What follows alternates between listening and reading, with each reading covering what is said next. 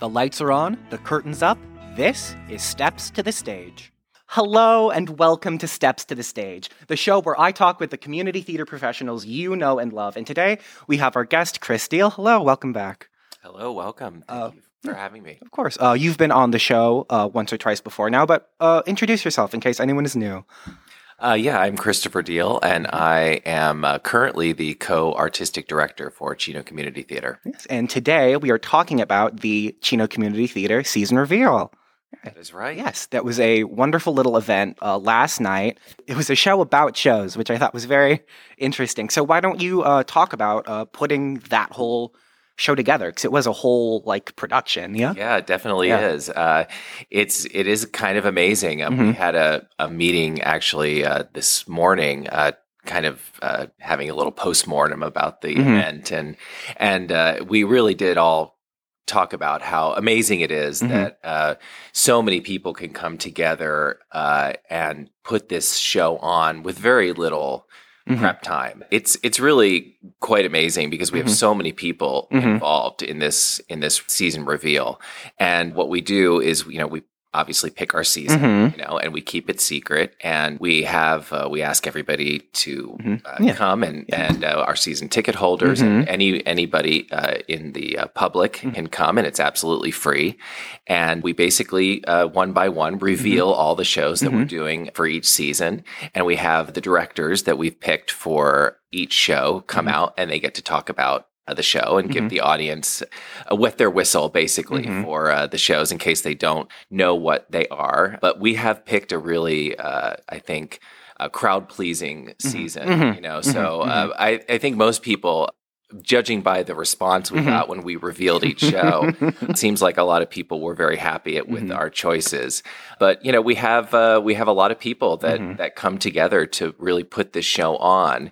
And Gracie and I, my co-artistic director, Gracie Arvisu, we host it every year, and everyone just kind of pitches in, and we have one Sunday tech rehearsal before the reveal, and that's it. We just get one rehearsal, and we put it all together, and it amazingly comes together. And it's especially this year, it seemed like it really went well this year. We were really happy. It was really fun this year, and I am very excited about the shows that have been selected.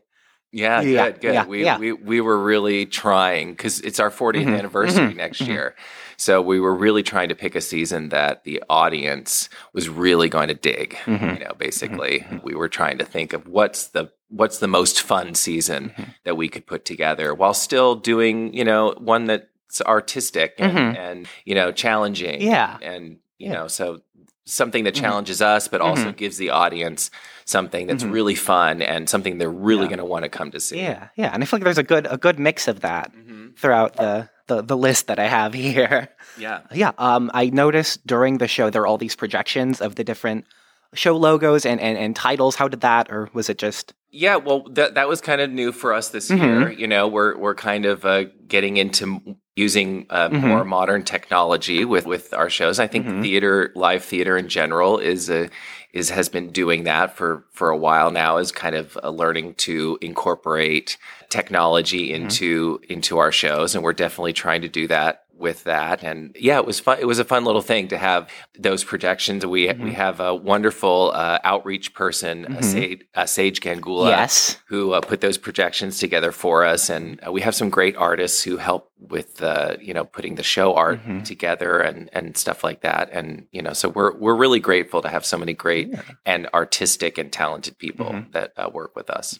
You said you only have one day to sort of really put it all together all at once, that one tech. Right, with everybody, because we had so many people that participated. As you might have seen, I think you even posted our picture that we took of everybody that was involved that day of our tech rehearsal. And so getting all those people together on the same day is a challenge, so we really only have one opportunity to put it all together. And this theater, is also being used all the time, because we share it with the Children's Theater, and they had their own reveal.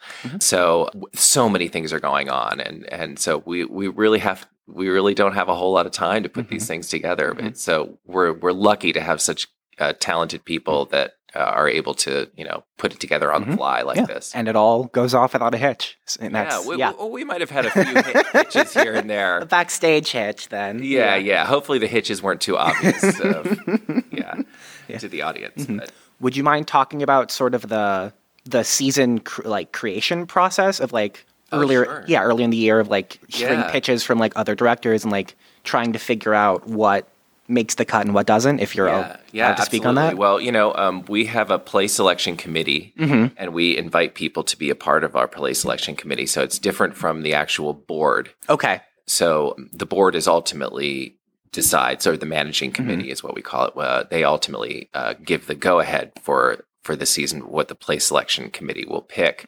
But we all get together and we pitch shows, and we pass scripts to each other and read them. And we, Gracie and I, as the artistic directors, we kind of lay out, what we're kind of looking for the season. And I think we told everybody we really wanted for our 40th anniversary to have just a bang up season, just to show, because, community theater and theater in general, live theater, I think is struggling right now, just in general, getting audiences back. The pandemic really kind of put us behind, and, getting audiences to come get off their couches and get away from, their streaming services for a night, because everything's at your fingertips at home anymore. So it's a challenge to really entice people to get out of their house and come to the theater.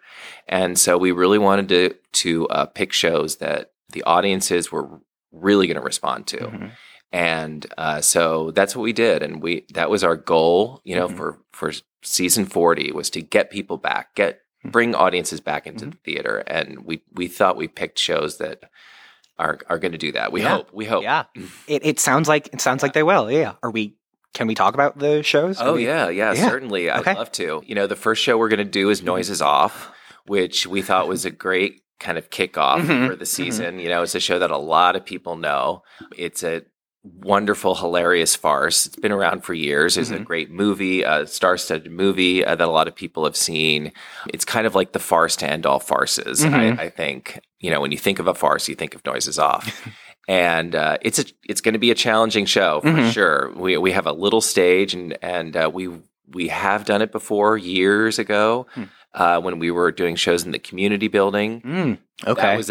That was a bigger space. So we're in a smaller space now. So it's going to be a challenge. I know our set designer is cursing us right now for choosing this show. But I think we're going to have, judging by the cast, that our director, Cindy East, who's a veteran of our theater, she's been with us for years, directed so many shows here. I think Noises Off is going to be a great kickoff for our 40th anniversary, for sure. Absolutely. Yeah. I'm very excited for Noises Off, as well as the next show. Yes, which is Monty Python Spamalot, which, if you're a theater geek, just opened again on Broadway. There's a revival of it, and it got great reviews, at least the reviews that I've read of it. So hopefully that gives our production a little bit of a boost, in audience recognition. But I don't think that's going to be a problem, because everybody knows Monty Python, and it's based on Monty Python and the Holy Grail. Yeah. Did I get that right? I think so. Holy Grail, yeah. It's kind of confusing because songs from Life of Brian are in there. Oh, okay. So it's kind of a little bit of a mix of Monty Python, but it is so many. It's such a fun show. It's just I've actually never seen it on stage. I've only I know the cast album, but it's hilarious. Even just the cast album, listening to it, it's hilarious. So you can just imagine with Monty Python, all the visual humor and stuff like that, and that's going to be a real crowd pleaser. And I think. Chino Community Theater is also, we've done shows like this, like we did Young Frankenstein a few years ago. I think this is really in our wheelhouse. Yeah. We have a lot of really funny people in this area and that have worked with us. And I think Spamalot's going to be a great time for people. I am always excited when the comedy musical rears its head again at CCT. Yes. It's a somewhat rarer type of show, but it's when it comes around, it's something special. Yeah, and this is a good one too. They're not always, at this quality. This is a Tony winner, and it's really smart, funny. there's a lot of stupid humor in it too, but it's like smart stupid. Yeah. You know what I mean? Yeah. And Exactly. it's just great. And audiences are, I can't wait until we get to do that. And that's going to be directed by Marilee Drake, Yes. who's been at our theater also, like Cindy, somebody who's been at our theater for years and years and years and really knows this kind of show really well. So she's really excited about it. Yeah. I'm excited about it. Good. Yeah. That's what we want to see. Yeah. That's what we want to hear. And then we have the Throw on the Edge Festival this year, yes, with a very exciting theme. Yes. We're trying to get some people who maybe have opted out of our Three on the Edge Festival before, because the Three on the Edge Festival is designed to do shows that are less mainstream, that are a little more edgy, and it scares some people. Some people don't want to come to the theater to see that kind of thing. They want to just see nice and fun and, leave happy. And some of these shows are, maybe more depressing or upsetting or, controversial.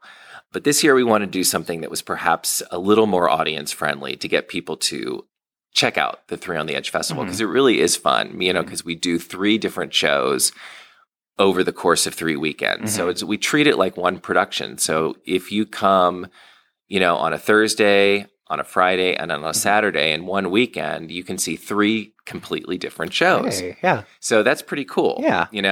And sometimes we do completely different, 3 shows that have nothing to do with each other. But this year we're doing Alfred Hitchcock theme. So for, the classic film fans who love Alfred Hitchcock movies, and there's a lot of them, we wanted to do 3 shows that were based on or inspired by Alfred Hitchcock. So we're doing The Birds, and then we're doing Dial M for Murder, and then The 39 Steps. And what's fun about it, they're all 3 are Alfred Hitchcock films, but they're all very different takes on them. The Birds goes back to kind of the original source material. It's a newer production. Irish playwright Conor McPherson did it, and it's definitely the more modern of the 3. Okay. Very different from the Hitchcock film. And then you have Dial M for Murder, which is much more the traditional one, which was a famous play that Alfred Hitchcock took and almost basically just filmed the play because it's very, very close to what the movie is. And then the 39 Steps, which is humor, which is basically a spoof of Hitchcock's film, and so it's 3 very different takes on Hitchcock, which I love, and I think audiences are going to really enjoy too. So hopefully we're going to get some more people to try out Three on the Edge this year. Yeah. And you said it yourself, but each of these shows was so unique, especially when talked about right next to each other. Yeah, it seems like it'll be really interesting. Yeah, definitely. Yeah. It's not all scary or all, mystery or all it's 3 very different things. So even though the theme is all Hitchcock, all 3 shows are very different. So I think it's going to be a lot of fun. And I should say I'm directing The Birds. Okay. So I'm very excited about that. Very excited. And then we have Ken Lay, who's somebody who's done a lot at our theater. Ken is fantastic. I enjoy working with Ken. Yes. And then he'll be doing Dial M for Murder. And then we have Cameron Harris, who's currently directing Elf for us. He's going to be doing the 39 Steps. So really great trio. Yes. Yeah. And then our next show. The 2 shows, the 2 shows that end the season are actually shows that we tried to do in 2020. Oh, yes. But we had to cancel. I thought so. Okay. When the final one was said, that felt familiar to me, but okay. Yeah. So the last 2 actually were on our 2020 season. And as I think most people still remember, 2020 was a fraught year and we didn't finish our season. So we're bringing back the Children's Hour, which is by Lillian Hellman. It's going to be directed by Tony Lind. She was the original director for it. So we're glad that she is going to be able to direct this after all. And I'm really excited that we get to do this play. Lillian Hellman is a playwright from one of the great playwrights from the 20th century. Very few women playwrights are kind of up in the same league as, Arthur Miller and Tennessee Williams. And, so you don't have a whole lot of prominent female playwright names from the 20th century. She's one of them. And so I'm really happy that we're finally doing, I don't think we've done one of her plays before, but I'm really glad we're finally doing one of her plays. And this is probably her most famous one. And it's from the 1930s, but it's a play about a child who basically makes up a lie about a teacher that goes to her school and the consequences of this lie. Considering what we're dealing with right now, I think in our country with a lot of disinformation going around and lies, this is definitely something that feels very relevant today. I think so. But yeah, that's going to be our hard-hitting show of the season. But it's a really fascinating play. Yeah, I'll bet. Yeah. Oh, yeah. And then the last play, another 2020 holdover, which is It's a Wonderful Life, a live radio play, which is going to be our last show of the season and our holiday show. And of course, everybody loves It's a Wonderful Life, the movie. So this is going to be a radio play version of live radio play. Yeah. Would you mind? Yeah, so, if anybody, just a little history lesson, if anybody doesn't understand what they used to do back in the day before there was television, before there was streaming, when movies would come out, they'd come out, they'd play, and then they'd disappear. So the only way to kind of keep them alive would be to recreate them on the radio, and that was what was the main entertainment for people in their homes at the time before television was they listened to the radio every night, and there was radio shows. And so these radio shows would recreate these movies, big movies, and they would get oftentimes get the original stars from these films, so you'd have Cary Grant and Clark Gable and, Joan Crawford and Bette Davis. They'd all come and they'd do these radio recreations of their own films. So this It's a Wonderful Life basically recreates one of those 1930s, 1940s radio shows where you'd have live audiences come, and they'd sit and they'd see the stars in front of them, and they'd be up there with the microphones and the applause signs and on air and sound effects and the live commercials being and the sound effects on stage. So you see people doing all the sound effects, the phone and everything like that. And so it's really fun. It's a fun thing to. It's just a different way to tell a story. We're just actually not a different way. We're reviving an old way, but for us in the 21st century, it's fun. It's a fun, nostalgic little trip back in time. So we're going to be doing that as our holiday show. It's a Wonderful Life, a live radio play, and it's going to be directed by Ellie Schwartz. Yes. Yeah, sounds very exciting. The whole thing. Would you mind talking about working with all of these different directors? Yeah. They've all directed for us before, I believe. Yes, everybody who's directing for us this year has directed for us before, so we know them all.